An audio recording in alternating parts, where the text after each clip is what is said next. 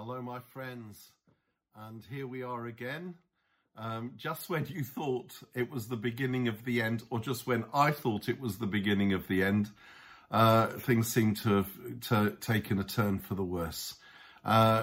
We want to be praying that we see a turnaround as the vaccine's distributed, and that all this horror comes to an end of deaths and what our health service are going through, and others is horrific. But what I want to do today is look forward and look ahead. There's a proverb that says, one translation is, without vision the people perish.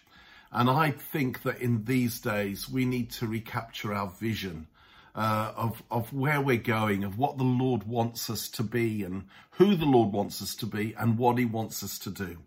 And the question I want to ask and give a very brief answer to in a few minutes, it has to be brief, is what kind of church should we aim for and pray to be when normal life is resumed? What kind of church should we aim to be and pray to be when normal life is resumed? And the reason I think it's good to ask these questions, certainly about what sort of church should we be, not just what should we do, is because values as well as vision matter. Values are who we are. Vision is where we're going, the journey we're on, and vision is looking to the future, but values is what defines us. And in a local church and in churches, values really do matter. Pragmatism is good in the short term, but sometimes not terribly effective in the long term. Because if you don't know who you are, you will be tossed about left, right and centre. In a normal family, you're born with a DNA. But in a church, we actually need to positively look at and build our DNA, build who we are. And also vision is about, hey, we're not going to stay here. This is what excites us. This is what gives us hope. This is what makes us get up in the morning. So vision and values matter. What kind of church do we want to be, and where do we want to be going? First of all, I want to suggest a few things. I want to suggest Jesus-centered, biblically based and spirit-led. Now, we could do a whole conference on that one sentence. We really could. Biblically based, Jesus-centered and spirit-led. First of all, Jesus-centered. It really is all about him. We, the church, we exist for him. We do not exist first for us. He is the bridegroom, we are the bride. He is the initiator, we are the responder. He created us for himself. And if he's not the center of all that we think and say and do and are, we have missed the plot. However slick we are, however elegant we are, however successful in inverted commas we are, if it becomes about us, and in a world of celebrity, in a world of look at me, in a world of egomania, we need to be like John the Baptist. I've said it before, saying our motto is, he must increase, we must decrease. We must make space for him. We point to him. It's not about him. Remember what John the Baptist said? That his shoelaces, the thongs of his sandals, I'm not even worthy to untie. We're here to prepare the way for our King. We're here to point to him. In everything, Jesus is preeminent. We want to be biblically based. That means everything we do comes under the authority of Scripture. And if I'm honest, I worry that sometimes in the church, we're starting to judge Scripture instead of letting Scripture judge us. We go to the Bible so that the Bible would show us who we are and what we need to change. The Bible judges us. And so we need to be in the Word and study the Word and meditate on the Word and just immerse ourselves in God's truth. We want to be Spirit-led. Oh my, let's just please stop. Please stop trying to work out how we do church, how we do ministry with our own good ideas, with our own nice intentions, with our own little strategies. Let's seek his face. Let's listen to his voice, and then let's choose to be obedient. This is simple. This isn't profound. But do you know what I've noticed? It's the simple things we get wrong. It really is so often the obvious things where we lose our way. And that's a simple thing to say, to be Spirit-led, but it's not an easy thing to do. We have to put a check on ourselves. We have to put a check sometimes on our ambition. Sometimes we can do things. Those of us that are leaders, but all of us in the church, that are about our preferences, what makes us look good, rather than we're soldiers in his army. We're disciples in his kingdom. He's the king. We're the servants, as well as the friends, as well as the ones who are loved. We're servants and friends. And so we need to be Spirit-led. We need, as I said, to listen to his voice and then obey it. Do you know, obedience is the missing ingredient. Obedience unlocks doors. Obedience opens the way for miracles to happen. Obedience is just, if you love me, said Jesus, you'll obey my commands. If you love me, you're my friends if you do what I command you. Do you want to show your love for Jesus? Do you want to be his friend? Well, let's do more than singing songs, and I love singing songs. Let's worship with our lives as well as our words, with our obedience. We want to be a people who build an alternative kingdom community. You know, our home is not this world. We're just passing through. And we want to get involved in society. And as Jesus people, we want to help make society better. We want to stand for justice and against injustice.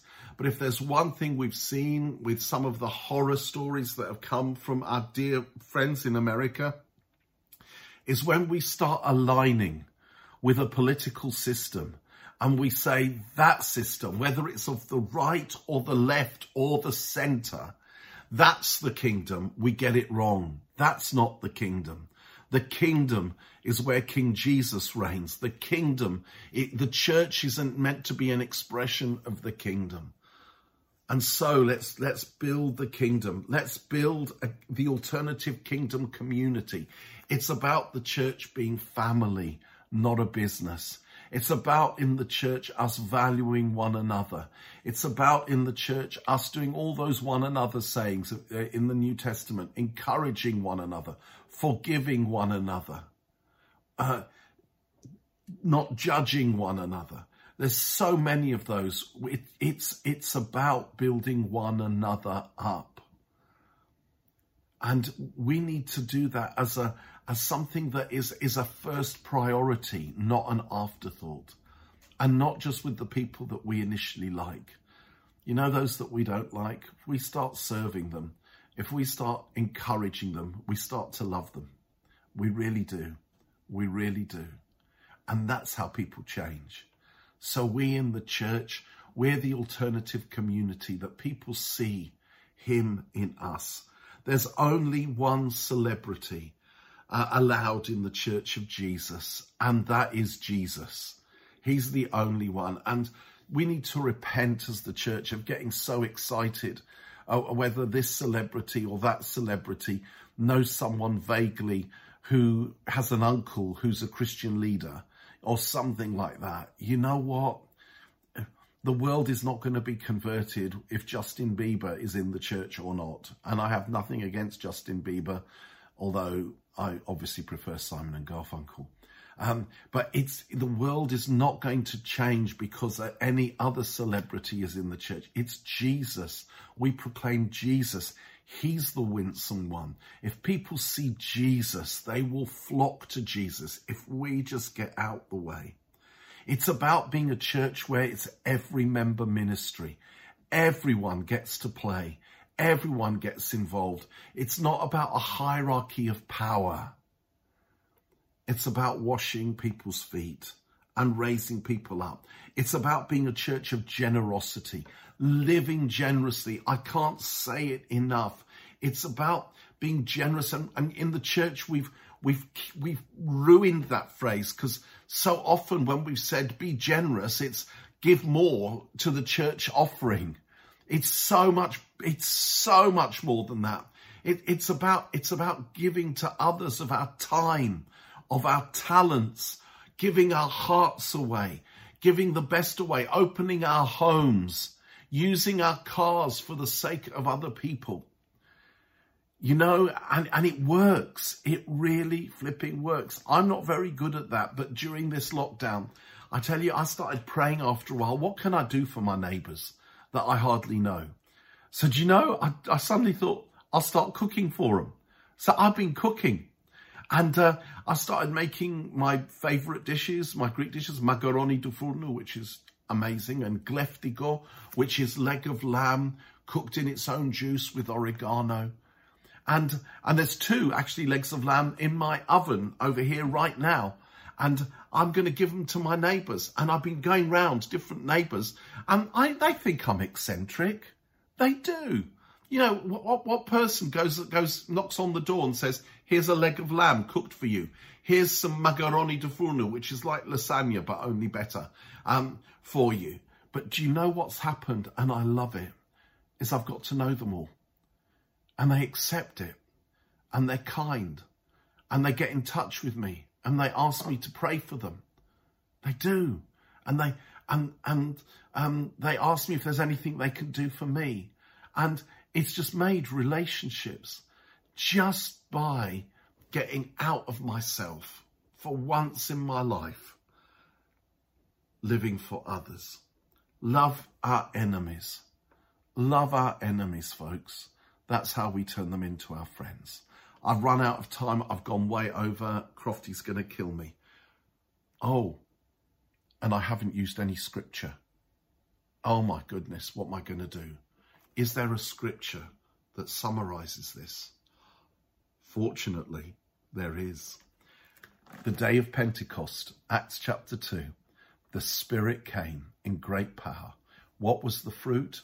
You read it at the end, beginning at verse 42. This is the fruit of the Spirit coming.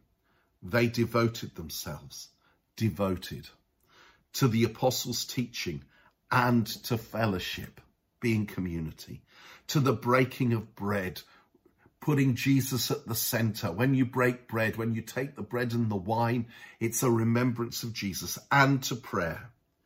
Everyone was filled with awe at the many wonders and signs performed by the apostles. All the believers were together and had everything in common. They sold property and possessions to give to anyone who had need. Generosity. They sold property and possessions to give to anyone who had need. Every day they continued to meet together on Zoom. No, in those days it was in the temple courts. They broke bread in their homes and ate together. You see all the togethers, with glad and sincere hearts, praising God and enjoying the favour of all the people. And the Lord added to their number daily, the Lord added those who were being saved. God bless you. May we be that church.